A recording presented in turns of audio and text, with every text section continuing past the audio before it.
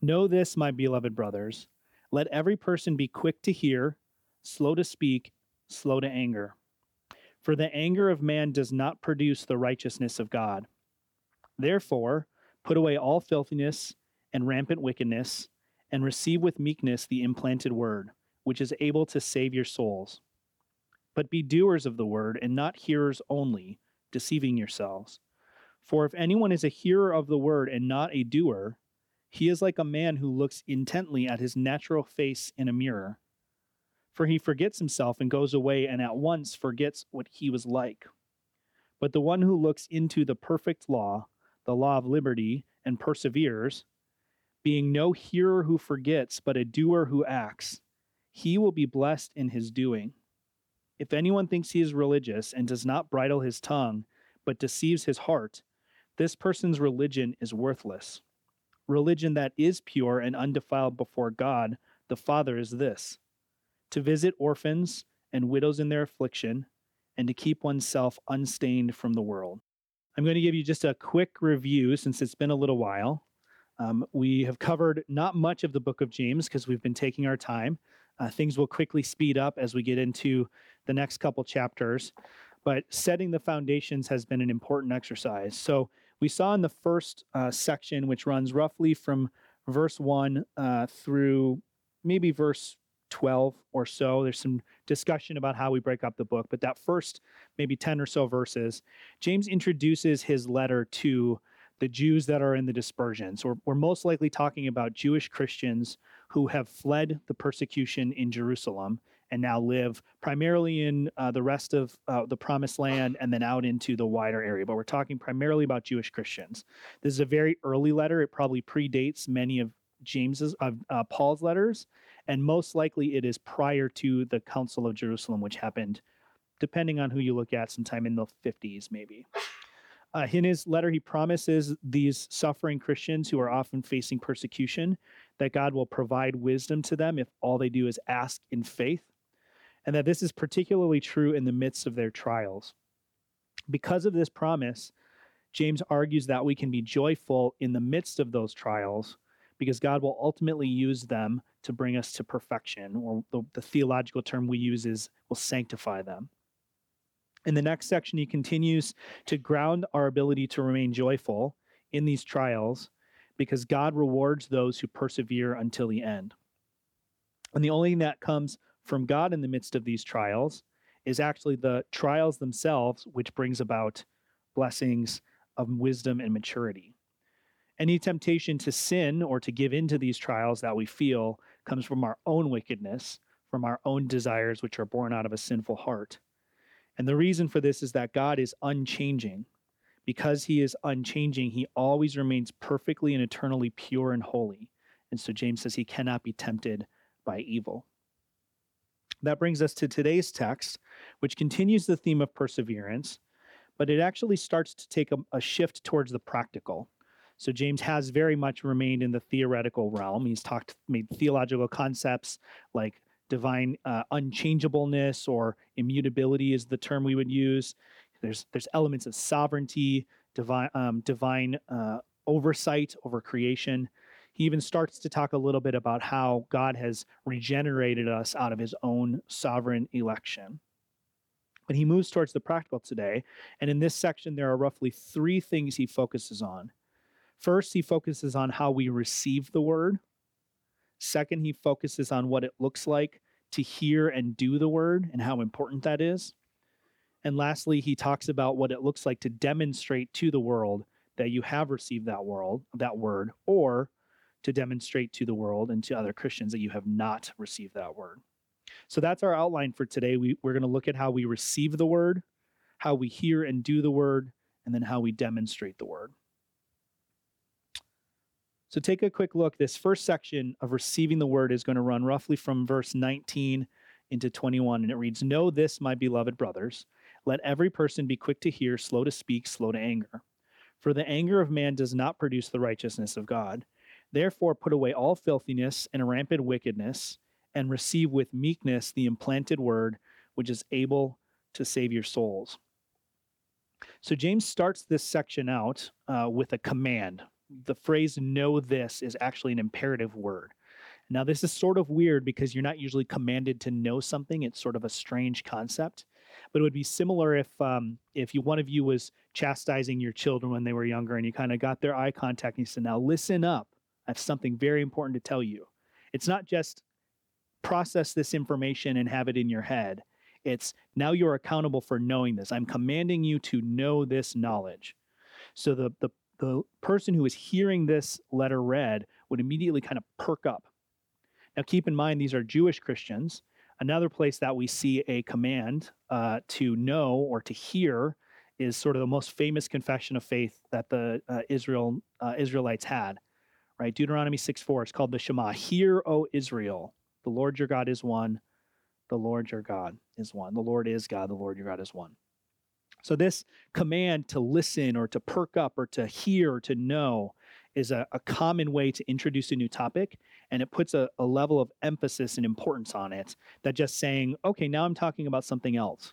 There are other ways to do that in Greek. It puts a certain kind of emphasis on it. So we should perk up in our seats. We should pay careful attention to this.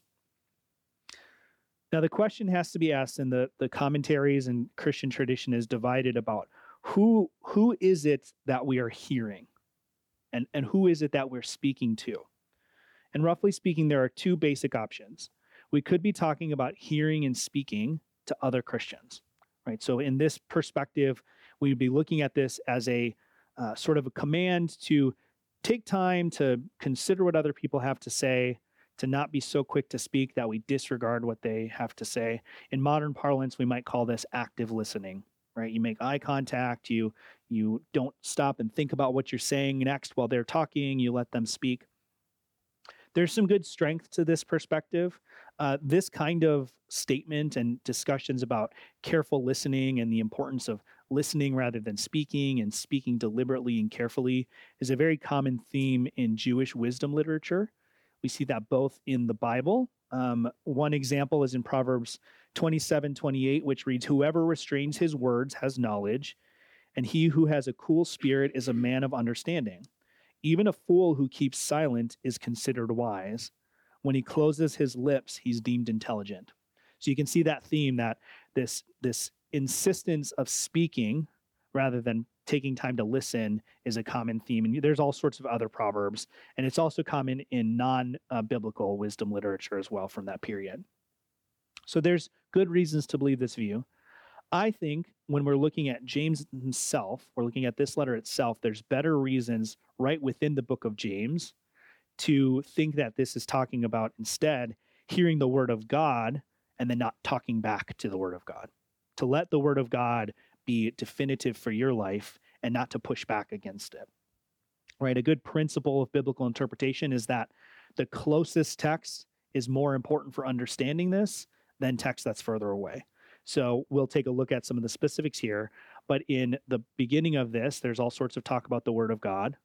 Following this, there's all sorts of talk about the word of God. And then right in the middle of this, we have this command to hear and to listen.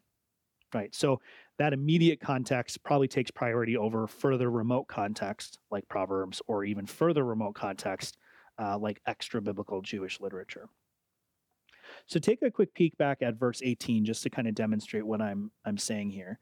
Verse 18 is the end of that previous section, and then it says, "Of his own will he brought forth by the word of truth that we should be a kind of first fruits of his creatures."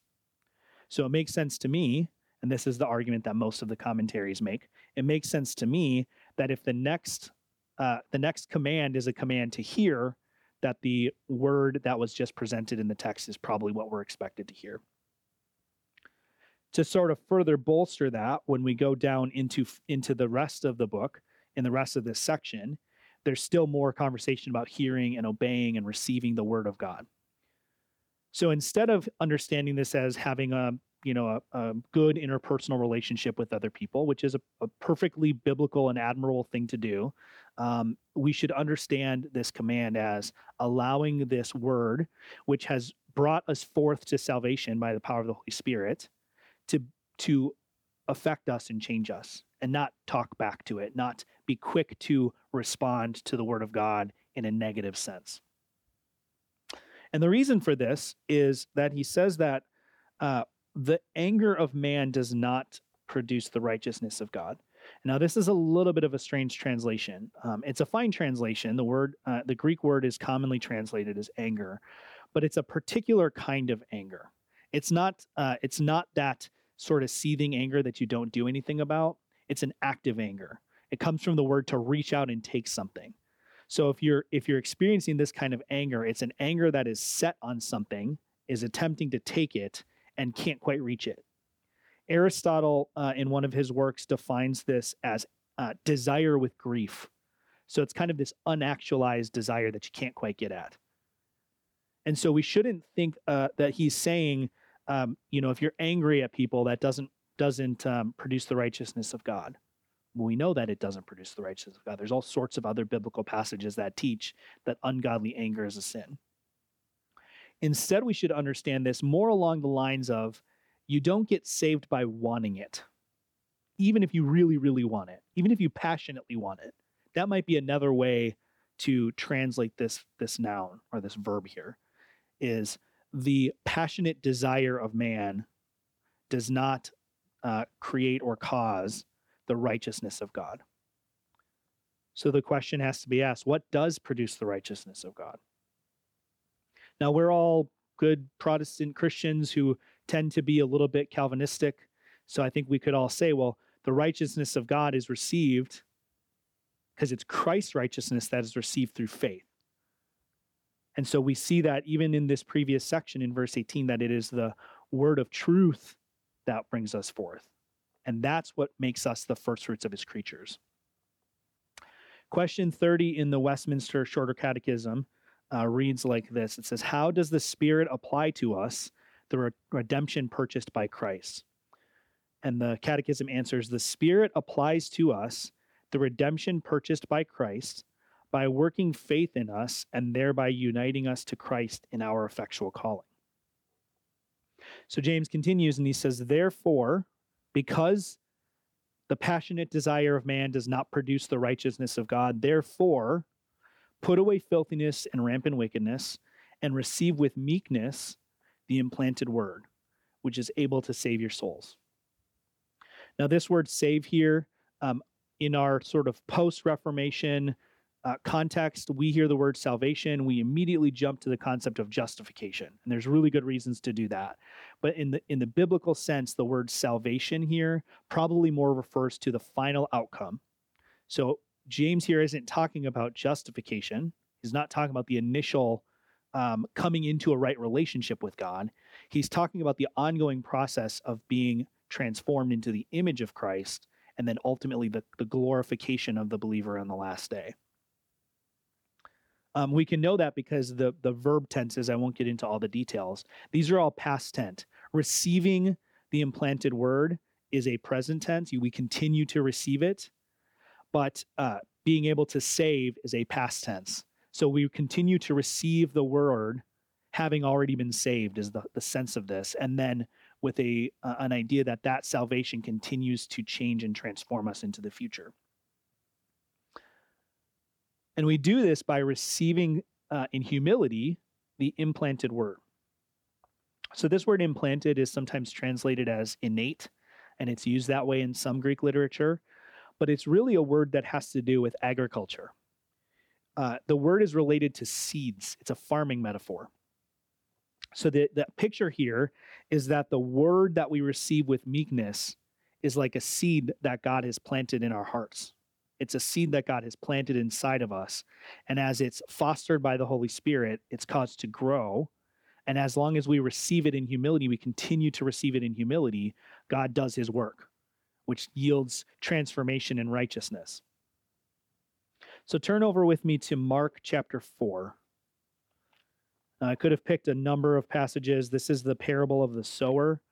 So it's present in all of the synoptic gospels. So you could go to Matthew and read this. You could go to Luke and read this, but it's more or less the same in each of the passages. So Mark chapter 4, we're going to read verses 1 through 9. Again, he began to teach beside the sea, and a very large crowd gathered about him, so that he got into a boat and sat in it on the sea, and the whole crowd was beside the sea on the land. And he was teaching them in many things in parables. And in this teaching, he said, listen, behold, the sower went out to sow, and as he sowed, some seed fell along the path, and the birds came and devoured it. Other seed fell on rocky ground where it did not have much soil, and immediately it sprang up, since it had no depth of soil. When the sun rose, it was scorched, and since it had no root, it withered away. Other seed fell among the thorns, and the thorns grew up and choked it and yielded no grain. Other seeds fell into good soil and produced grain, growing up and increasing and yielding 30-fold and 60-fold and 100-fold. And he said, he who has ears, let him hear. Now, Jesus goes on and explains this parable to explain that the three kinds of results that did not result in a crop were a result of the kind of soil, right? Some of them it's a superficial planting, and so it's near the surface, and so there's no roots, so the sun, or he associates that with tribulation, that sort of chokes it out, or it burns away.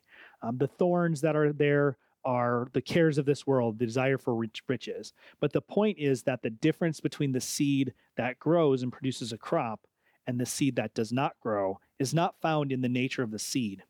It's found in the nature of the soil and the context into which the seed is sown. So it's important for us to understand that receiving the seed with meekness, what James is talking about, is equivalent to what Jesus is talking about when he says good soil, which is, we'll see a theme here that's gonna pop up. Turn over to Romans 10 and verse 14. This will be a very familiar passage to you, so we'll probably move fairly quickly through it. Romans 10, verses 14 through 17.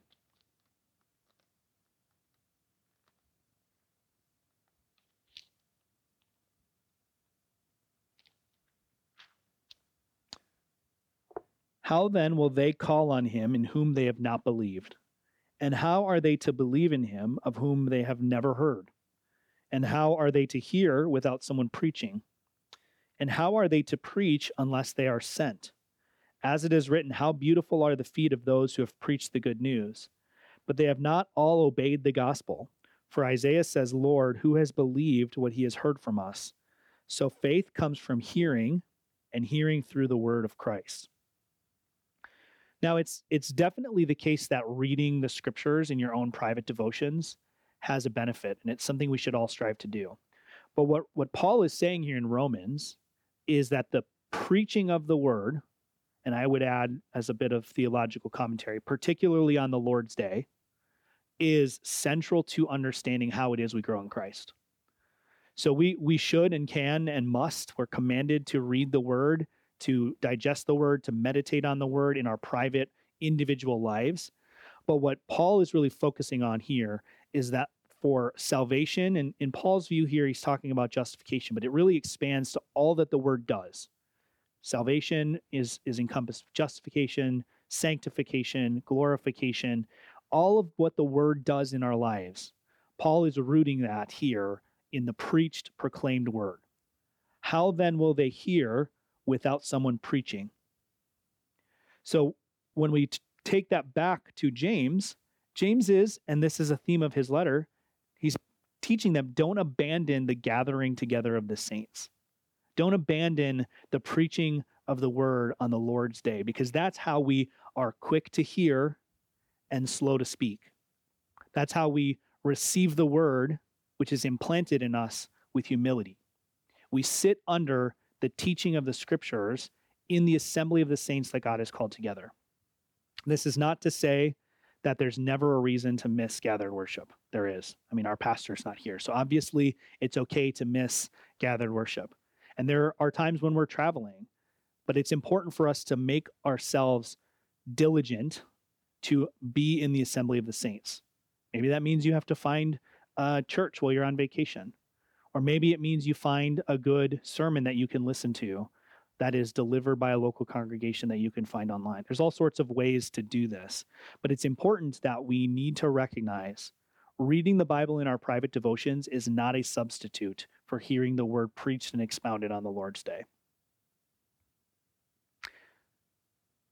We see in other parts of the Bible, we won't turn there, but we see in other parts of the Bible that there's this reference to the word being implanted in us.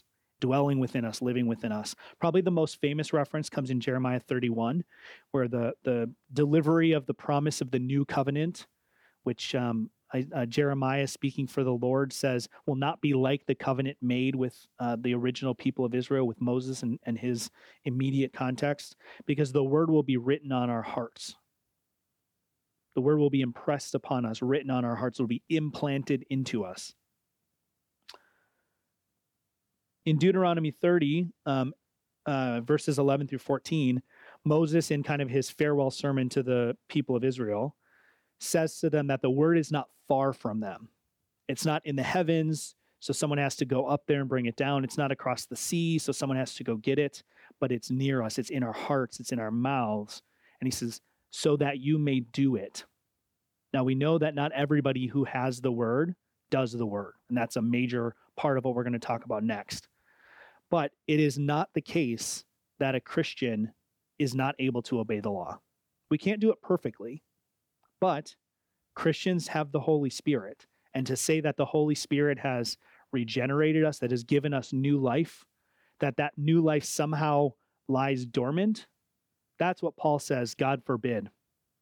When someone, the hypothetical person, says, should we sin that grace abounds? Paul's answer is not really a long theological treatise on the intricacies of that question. Paul's answer is, that's a stupid question. Of course you don't sin, because you're not sinners anymore. You've got a new principle of life in you, and that life is going to do what life does. It's going to live. And the life that the Holy Spirit gives us lives out in a life of righteousness. Turn briefly over to Hebrews. And the reason I'm going to Hebrews here is because I want to demonstrate something that's going to be important for us when we get a little bit further down in the letter in the coming weeks. If you think back to the very first sermon that we did on this, I talked a little bit about how there's Jewish Christianity, which we might think of as sort of the early Christian tradition, and then there's sort of Gentile Christianity, which is primarily seen in the New Testament in the letters of Paul. And so when we look at Christian literature in the Bible that came from sort of that Jewish part of Christianity, there's a shared set of metaphors and a shared set of language, and terms are used in a certain way. That's not always the same. It's not always different, but it's usually not the same as the way it's being used in Gentile Christianity, which Paul is the main representative again. And so an example of this that we'll get to is James says that we are not justified by faith apart from works, which is 100% opposite from what a surface level reading of what Paul says. And so the uncritical thinker looks at that and goes, well, they must be saying totally different things. See, the Bible is totally pointless. But if we understand that terms are being used differently, then that knot just kind of unties itself. And so take a look at Hebrews chapter 6, which is what we read for our meditation today. And I'm going to focus in here on verses 4 through 8.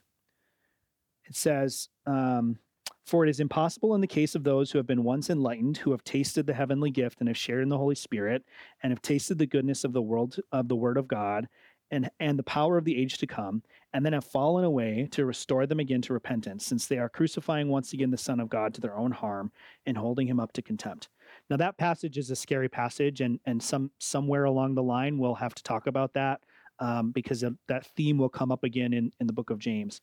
But to just demonstrate this principle I'm trying to call out, keep reading in verse 7 here. For the land that has drunk the rain that often falls on it and produces a crop is useful to those for whose sake it is cultivated, receives a blessing from God. But if it bears thorns and thistles, it is worthless and near to being cursed, and its end is to be burned. So what's the difference between the two outcomes here? Same rain falls on the land, same word of God was received. In certain senses, the same Holy Spirit, there was the same common operation of the Holy Spirit. We're talking about people probably inside of the church. So the common blessings of the Holy Spirit are experienced by both groups. The difference is the type of soil, right? When one part of the land produces crops and one part produces thorns, it's probably not the case that there was a different water. There was different rain. The soil may not even be all that different, but it probably is a little bit different. What is different too, though, is the kind of seed that's implanted and how the seed is implanted, right? If you bury a crop and you bury it at the wrong depth, doesn't sprout the way it's supposed to. I'm not a farmer, but I've done a little bit of gardening in the past. If you bury it too deep, it doesn't sprout. You bury it too close to the surface, it can't survive the sun, it gets dried out. So this principle that there's a word or a seed that is put in the ground, and that the difference between how that seed comes out is the soil, or sometimes the kind of seed, or sometimes the reception of the seed. It's this common theme that comes up in this Jewish Christianity, and it goes all the way back into the book of Isaiah. When we come back to this in the future, we'll dig into that a little bit more. And this is going to be really important when we come back to chapter 2, is that James is not talking about justification. He's not talking about the way that we come into a right relationship with God. He's talking about how it is that we demonstrate that we are in a right relationship with God. And the way that we demonstrate that is by increasing sanctification, which works itself out in good works that are visible and demonstrable to the world. This is going to be really important when we come to chapter 2, especially the end. So moving on to the portion of the section here where it says, talks about hearing and doing the word. So we've now understood that the difference in the outcome has to do with the kind of soil, the kind of seed, that the way that it's implanted. So what does that difference look like? What does that crop that is yielded, that Jesus talks about, that the book of Hebrews talks about, what does that crop look like? So turning back to James 1, starting in verse 22, but be doers of the word and not hearers only, deceiving yourselves. For if anyone is a hearer of the word and not a doer, he is like a man who looks intently at his natural face in a mirror. For he looks at himself and goes away, and once forgets what he was like. But the one who looks into the perfect law, the law of liberty, and perseveres, being no hearer who forgets, but a doer who acts, he will be blessed in his doing. So James is arguing against this idea that we can be passive hearers in a way that results in no transformation. So he's arguing against the idea that someone can come into the service every Sunday, can hear the word preached, can do their Bible study, can listen to sermons and theological podcasts and read good Christian books and have nothing happen, and can live exactly the way they did before they claimed the name of Christ. He's basically saying that's an incoherent nonsense kind of a thing. So going back to the Westminster Shorter Catechism, I think understanding what sanctification is really helpful, and there's a lot of confusion out there. So question 35 of the Shorter Catechism says, what is sanctification? The answer is, sanctification is a work of God's free grace, whereby we are renewed in the whole man after the image of God, and are enabled more and more to die unto sin and live unto righteousness. Right? So that's that idea, is although we don't do it perfectly, we're enabled more and more. So it shows you that's a progressive enabling. We're enabled more and more to die to sin and live to righteousness. And this transformation is in the whole man, in every part of us. Right? So we're familiar with the concept of total depravity, which is a theological concept that there's no part of the human person prior to conversion that is not affected by sin. It's referring to the scope of the effect, not the depth. It's not talking that we're all as bad as we possibly can be. It's saying that every part of us has some taint and corruption of sin. Sanctification is precisely reversing that. It's not that we're as sanctified as we could be, but that every part of us has been changed and transformed. Our bodies are changed and transformed. Our physical desires are changed and transformed. Our whole person, our spirit, our soul, our bodies, our thinking, everything is transformed. And it is then brought in this process to closer and closer perfection until finally when Jesus comes back, he finishes that process and we become glorified.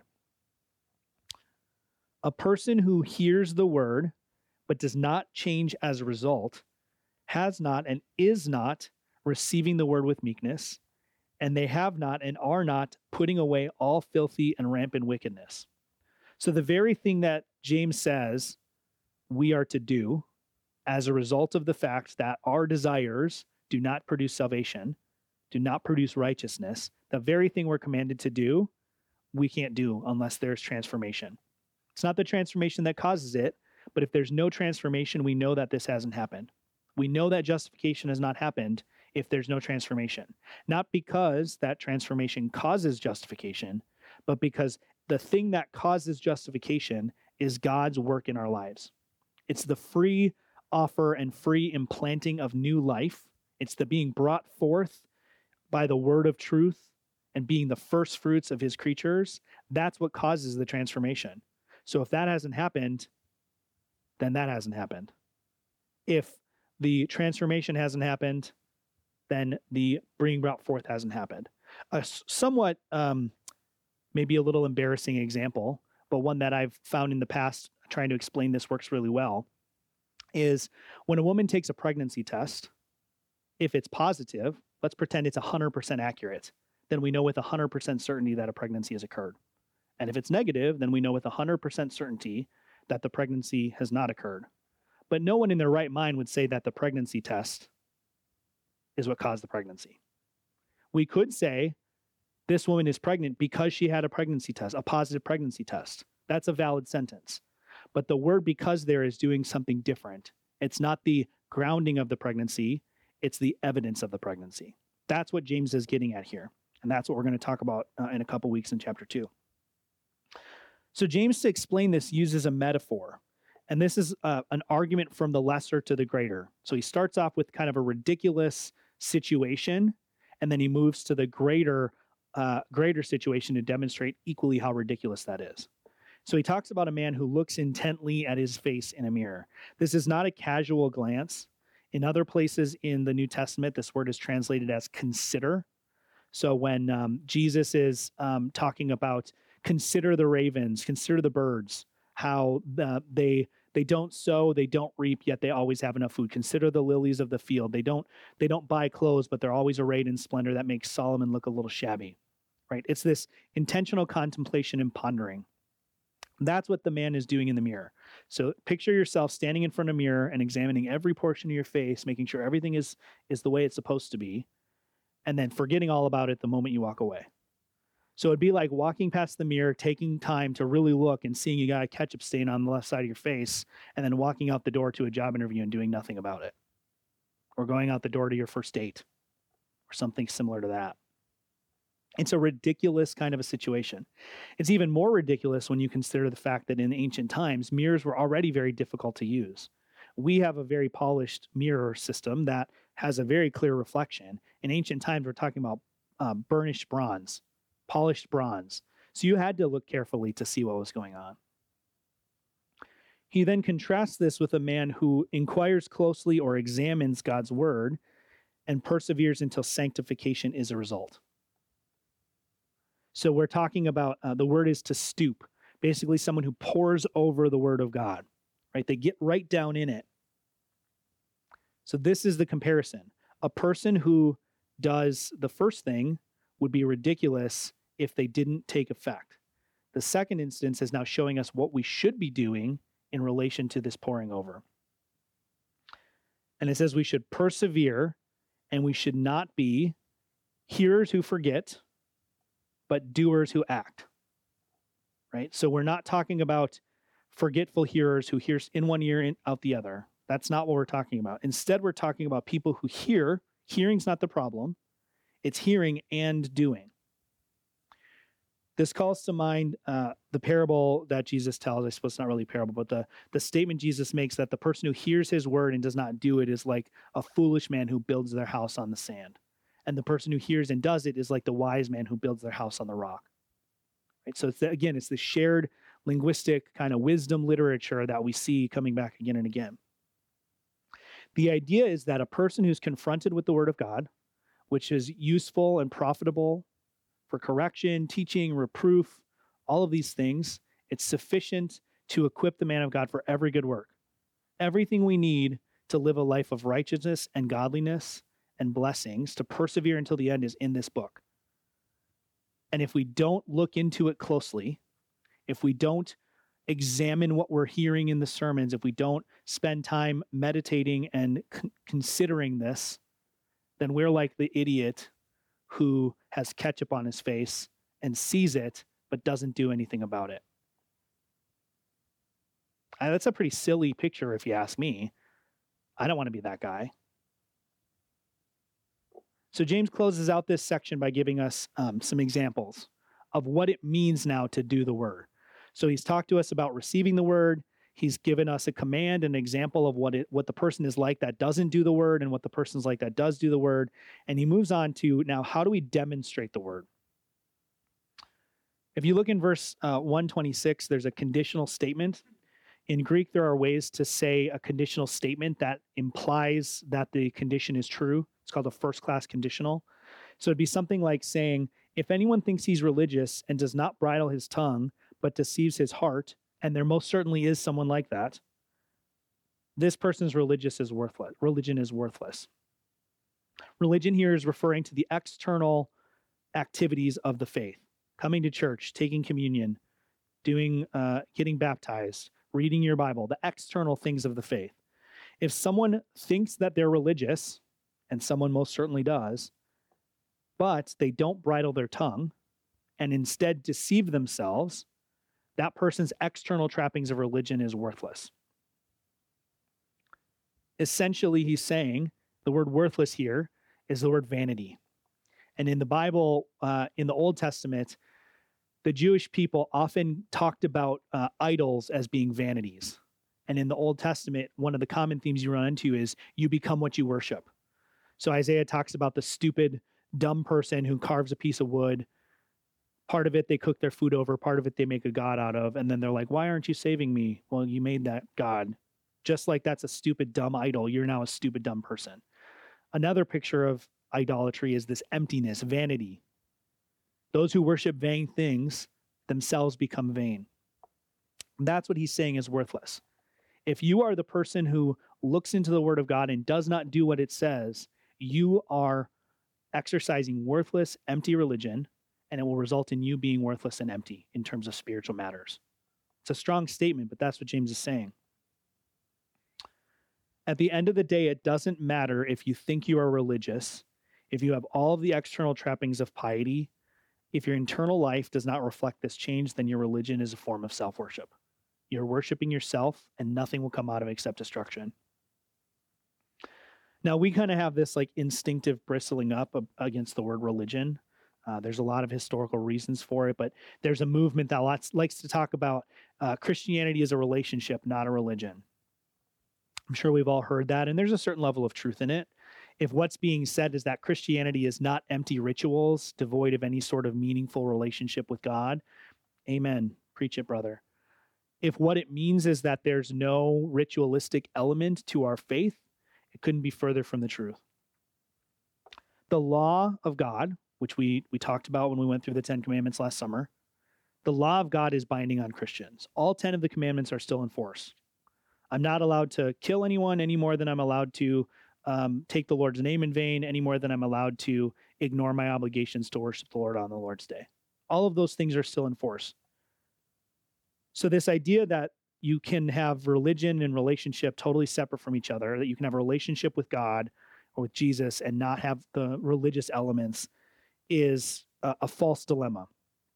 In reality, trying to say you have a relationship with Christ without a religion, that is, without the legal obligations and external practices, is like saying you can have a husband or a wife without an obligation to forsake adultery. All religion or all relationships have obligations and stipulations attached to them. When you have a relationship with someone, whether it's a friend or your spouse or your employer, there are expectations and there are rules. And that's what creates the relationship in a lot of ways. And this is no different. And so it's not the external trappings that James is arguing against. It's the external trappings apart from the actual relationship. He closes out this section by giving us two practical examples of the people who are forgetful hearers and those who are active doers. So he gives us the first example. He says, the religion that is pure and undefiled before God the Father is this, to visit orphans and widows in their afflictions. Now, sometimes in our current world, this is taken to an extreme that I don't think should be. There's a movement called the social justice movement that sort of focuses everything about the gospel on these social issues. It's all about taking care of the poor. It's all about racial reconciliation. It's all about social justice. Those are good things. Do those things. James will have a lot of things to say about those things, but that's not exactly what he's saying here. He's saying that a person who is genuinely practicing a religion that God sees as pure and true will do these things because they live a transformed life. A person who loves Jesus will love the things Jesus loves.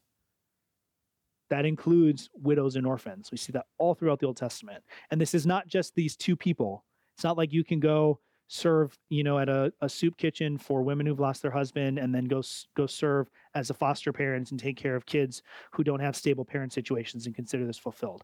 Widows and orphans throughout the whole Bible are stand-ins for the most needy of all people. So it doesn't have to be a widow or an orphan. It could be someone that you know in the community who is suffering from food insecurity. It could be that single mother that you know who isn't a widow and her kid's not an orphan, but can't find formula right now. So that's not saying every one of you has to go out and scour the internet and find formula, although if you want to, we'll take donations. I'm just kidding. We're more than set. But it's not saying that you have to do those things today. It's saying that if you have no desire to help people whatsoever, you have no desire to live a self-sacrificial life that serves the good of those around you, and as one of our memory verses a couple years ago reminds us, first the people of God, first those who are members of the household of faith, and then everyone else, right? We work in these concentric circles. If you're devoid of that desire, you're devoid of the Holy Spirit. Plain and simple. A person who is living the new life that the Holy Spirit gives, with that Holy Spirit living within them, will have a desire to do these things. Now, sometimes we don't perceive that desire. Sometimes that desire is part of what the Holy Spirit is growing in us. But if you think about that and go, that's just the worst thing, I can't imagine doing that, you have some serious questions to ask yourself about what kind of soil you are. You have some serious questions about whether you're producing the thorns and thistles of discompassion, of a hard heart, or whether you're reaping the crops of compassion and love and generosity. So that's an external thing. The next example is a more general one, but is an internal thing. He says, also to keep oneself unstained from the world. Now we're going to talk about what it means to be unstained from the world in the rest of the letter, so we won't spend a lot of time here. But these are the two things he's talking about. These are the two examples he gives us of someone who has a religion that is pure and spotless before God the Father. It might be better to translate that our God and Father. It's not just talking about the Father, it's talking about the whole Trinity as a fatherly God. What's pure and undefiled before our God is to care for those around us externally and to remain pure internally, to remain and grow in sanctification internally. To put it another way, it's to let the new life do what new life does. New life grows. New life produces life. That's the nature of life. If you look at these trees out here, there are trees that have lots and lots of leaves. There are trees that have almost none. Which ones are you worried about falling over and landing on your car? Probably not the ones that have lots of trees. Probably the ones that don't have any trees because they're dead and they're rotten inside. And it's just a matter of time before they collapse under their own weight. That's what James says is worthless religion. That's what vanity is. It's collapsing under the own weight of your sinfulness because there's nothing vibrant inside. So we'll get into specifics about how this plays out in real life in the coming weeks. We'll get into some specifics next week, so you won't have to wait too long, and then we'll get back into them in July when I have another opportunity. But what I want you to take away from today's sermon is to go home and to think hard about this. Have I received the word with meekness?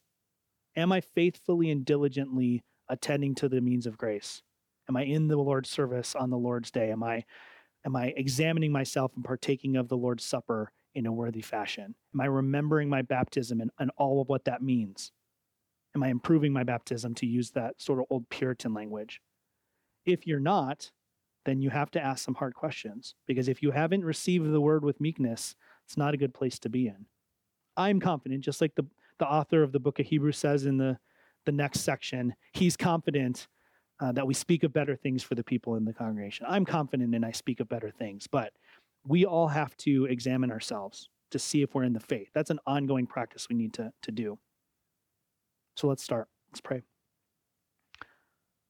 Father, you are a good God who has given your people many, many gifts. And one of the gifts that often goes overlooked and underappreciated is your word, and especially the preaching of your word.